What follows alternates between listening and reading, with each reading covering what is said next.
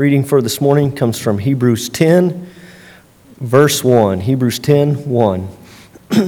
For since the law has but a shadow of the good things to come instead of the true form of these realities, it can never, by the same sacrifices that are continually offered every year, make perfect those who draw near.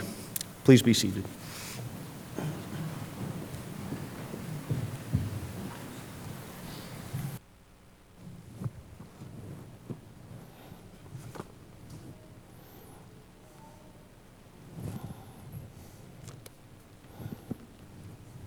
And welcome to all, and we also say welcome to our online audience today.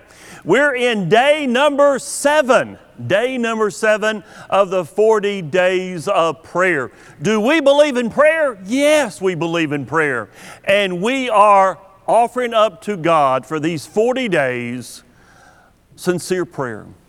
Prayer for our nation and prayer for different prayer needs. Because why? Our world is in need. We have so much troubles and problems and sickness. We need the healing touch of the great physician. So join with us in the 40 days of prayer. A little advance notice. Tonight, during our evening worship service, we're going to have another Bible investigation.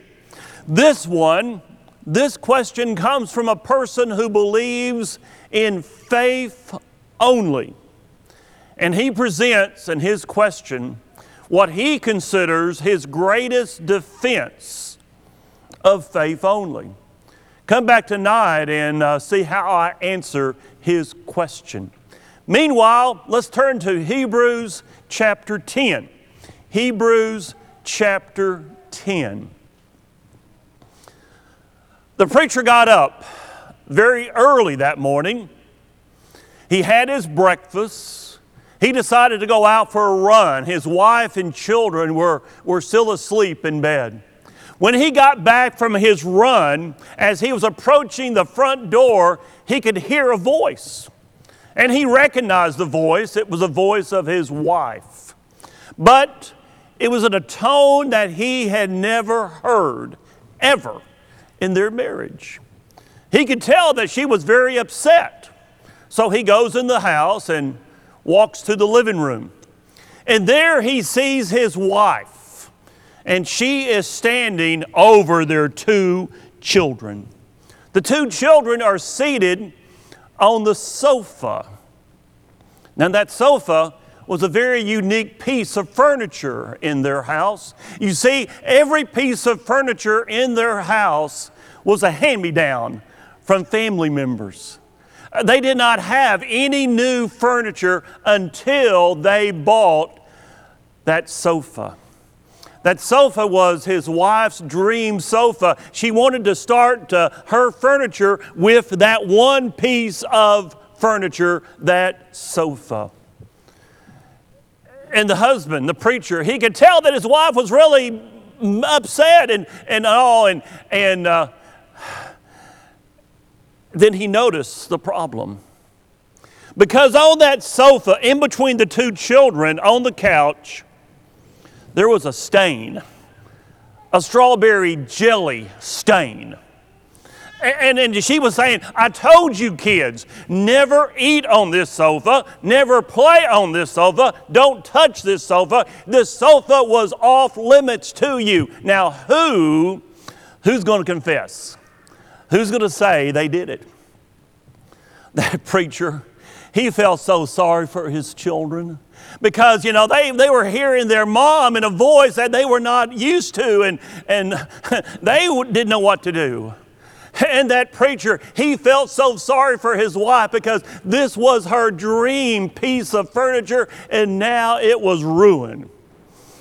And that preacher, he sure felt sorry for himself because he realized that he was the one that put the jelly on the couch. Sometimes we're at fault. In fact, many times we're at fault. The truth is, every one of us, we're guilty of that stain on the sofa. See, Romans chapter 3, for all have sinned and fall short of the glory of God. None of us are perfect. Not one of us. There's an ugly stain on every one of us. And no amount of blaming others or keeping quiet about it will ever solve the problem. So what do we do? What do we do about the mess that we have made of our lives? Hebrews chapter 10, verse 1.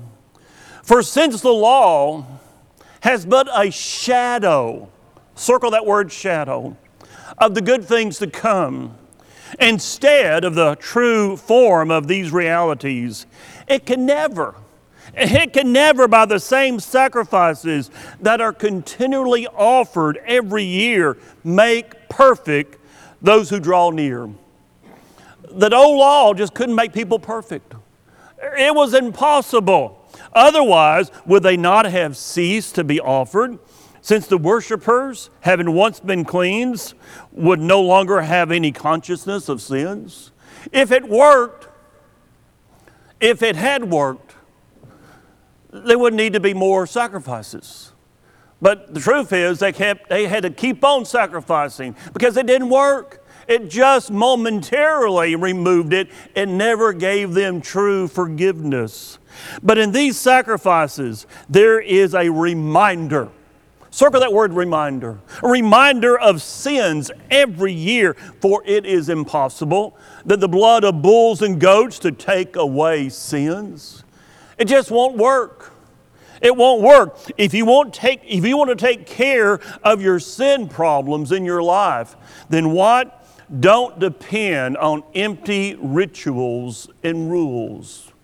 Don't depend on yourself measuring up with just empty rituals and rules.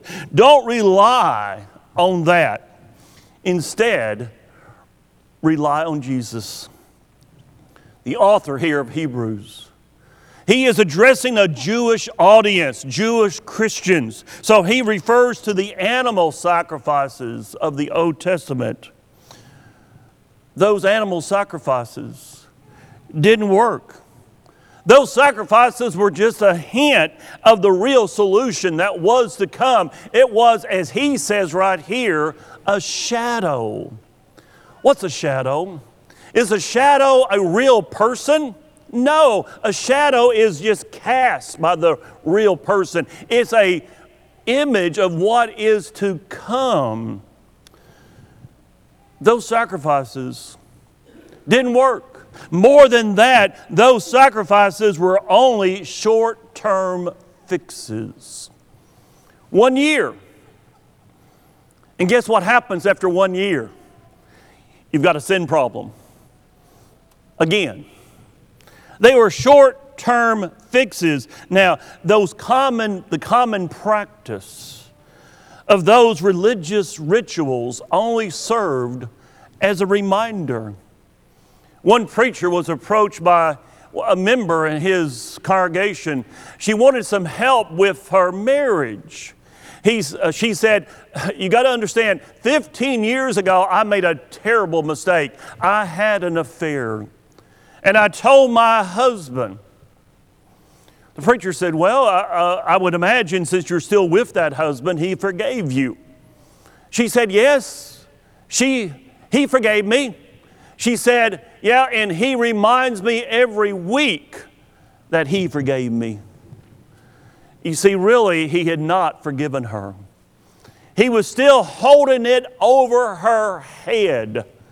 That's the way it was with the Old Testament sacrificial system. It didn't remove the sin. It was only a reminder of the sin that would come due every year. You see, rules and regulations cannot remove sin. So what must we do?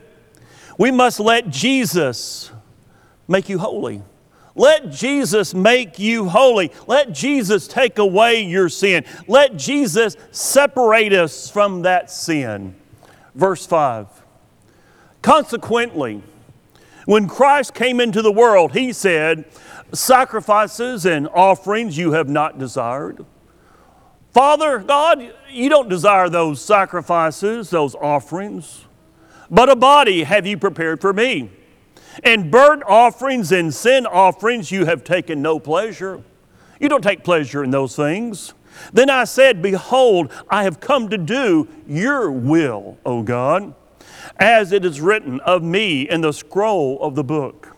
When he said above, you have neither desired nor taken pleasure in sacrifices and offerings and burnt offerings and sin offerings. These are offered according to the law. Then he added, behold, I have come to do your will. He does away with the first in order to establish the second. God is not interested in pomp and circumstances. He's not interested in religious rituals. He's interested in loving obedience. In 1 Samuel 15, God told King Saul, you wipe out the Amalekites.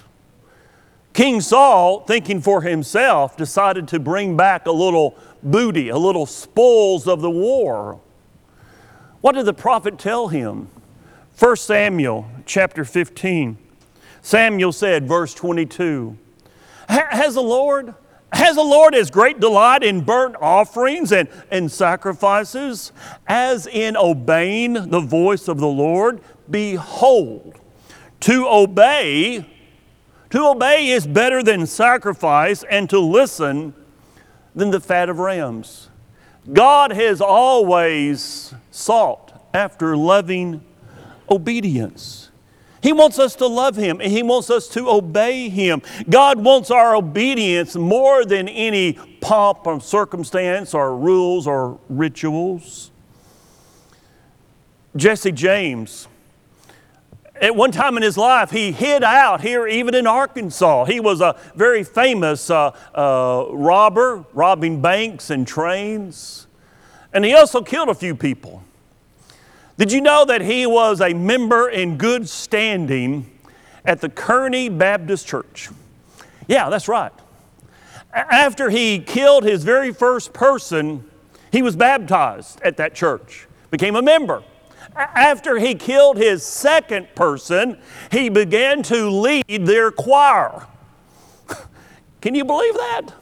Yeah. Jesse James. So what does that say? It says this: religion means nothing if you are not also truly righteous. Living a right life, doing the right things, bringing honor and glory to God. The observance of religious rituals is meaningless if you're not living according to God's will. And that's why Jesus came. Look at verse 10 now. And by that will, by God's will, we have been what? Sanctified. That means made holy. We've been made sanctified through the offering of the body of Jesus Christ. Once for all. Once for all. He separated every believer from their sin unto Himself. He sanctified us.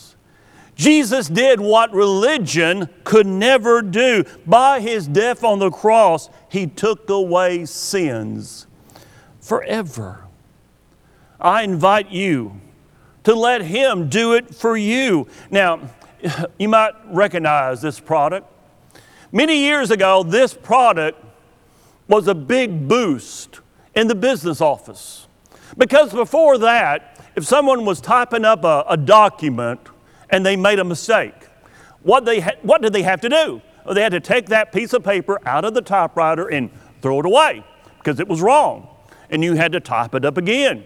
But when this product came out, suddenly you could paint over your mistakes and you could type over it. And then later on, computers, you remember that magical key there on that computer called delete? You can just delete what's wrong. My friends, people are not self-correcting. In fact, people are self-destructing. That's the reason why we need Jesus.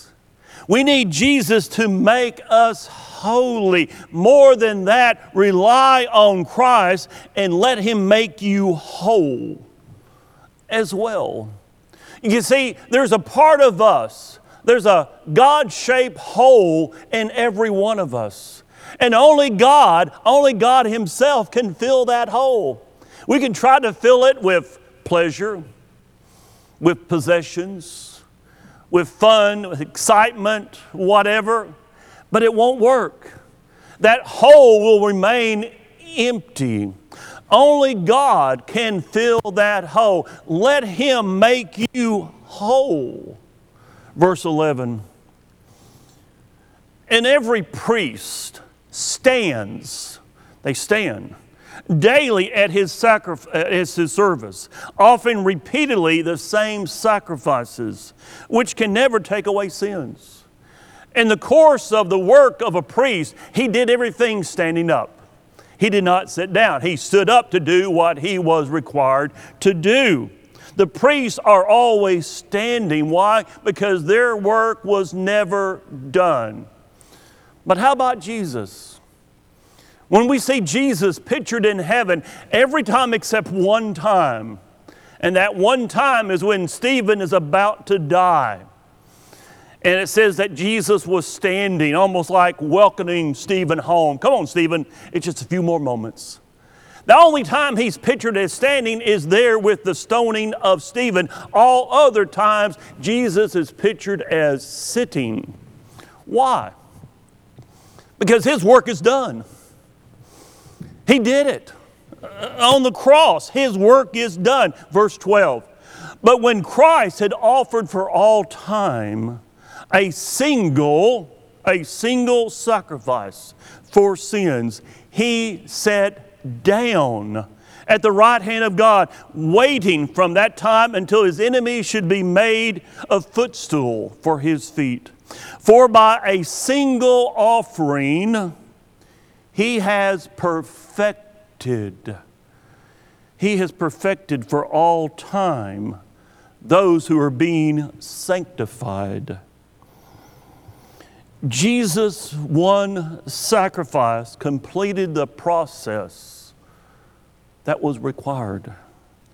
The tense of the verb there, the tense of that verb indicates an action that took place one time but continues to have results. Continues to have results. In other words, Jesus' one act not only started you on the road to sanctification, it guaranteed the completion of that process.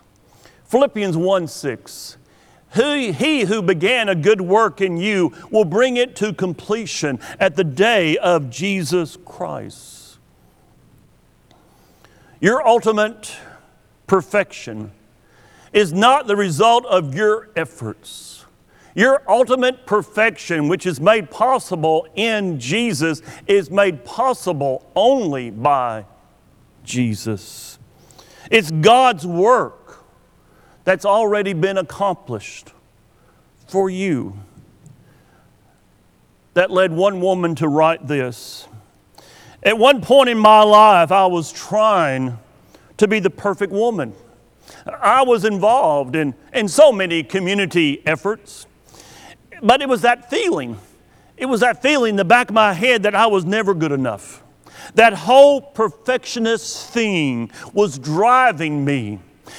I could do my best, but it wasn't good enough. I think we're living in a culture that is so demanding today. People are exhausted at the end of the day. A lot of people have to self-medicate because it would be hard for them to look in the mirror otherwise. So what happened to me? She says, I became an alcoholic with two parents who had had their own serious trouble with alcohol. Alarm bells should have been ringing, but my habit seemed relatively harmless and innocent, common even. A glass or two, it seemed innocent enough. You know, the alcohol would smooth the switch from my hectic work schedule to my role at home. It just seemed to make my life click. I could juggle a lot until, of course, I couldn't juggle anymore. There's that thing about a drinking problem. It's progressive. A long, long time, you know, alcohol can make you step up. But alcohol will make you sit down. It will kick you out of your life. And you will fail. My dear friends, let's not turn to alcohol or drugs or shopping or excessive activity or sex or whatever it might be. Let's turn to the only thing that can really make a difference. Let's turn to Jesus. Let's turn to the Lord. Enter into a real relationship with Jesus. Let Him make you holy. Let Him make you whole. And third, let Him set you free. Did you realize you need to be free? Are you battling with the chains of guilt, of shame, of sin? Is it weighing you down? Allow Jesus to release you from that bondage of guilt and shame and sin. Let Jesus deliver you from the prison of your imperfections. Verse 15. And the Holy Spirit also bears witness to us. For after saying, this is the covenant that I'll make with them after those days, declares the Lord, I will put my law where? On their hearts. I will write them where? On their minds. God promises to give you an internal desire to please Him and to remove those things that don't please Him from your mind. Only if you will allow Him. Verse 17. Then He adds, I will remember their sins and their lawless deeds. How? No more. No more sin, no more shame, nor more guilt. I will remember them no more. Where there is forgiveness of these, there is no longer any offering for sin. No need for any more offerings. Jesus paid it all. Jesus paid it all. God promises to forget your sins, freeing you from having to pay for those sins. George Washington, right before he took office for the first term, he borrowed a book called The Law of Nations. He borrowed it from the historic New York Society Library. And then because he was involved in running a country, he forgot to return it. Ever. In that book, stayed at Mount Vernon for 221 years, sitting on a shelf. No one ever took the time to open the book. When someone finally did in 2010, they opened the book, they discovered, hey, that's not our book. It belongs to the library. They returned it. The overdue fees was over $300,000. Fortunately for Mount Vernon, the library decided to forgive the debt. Much more than that. Much, much, much more than that. God has forgiven our debt of sin against Him through the power of His Son. If you want to take care of your sin problem in your life, don't depend on yourself. Depend on God. Depend on Jesus. Enter into a real relationship with Jesus. Let Him make you holy. Let Him make you whole. And let Him set you free.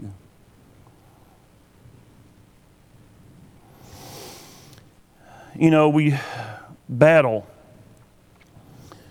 with our sins. Our sins are big. They separate us from our God.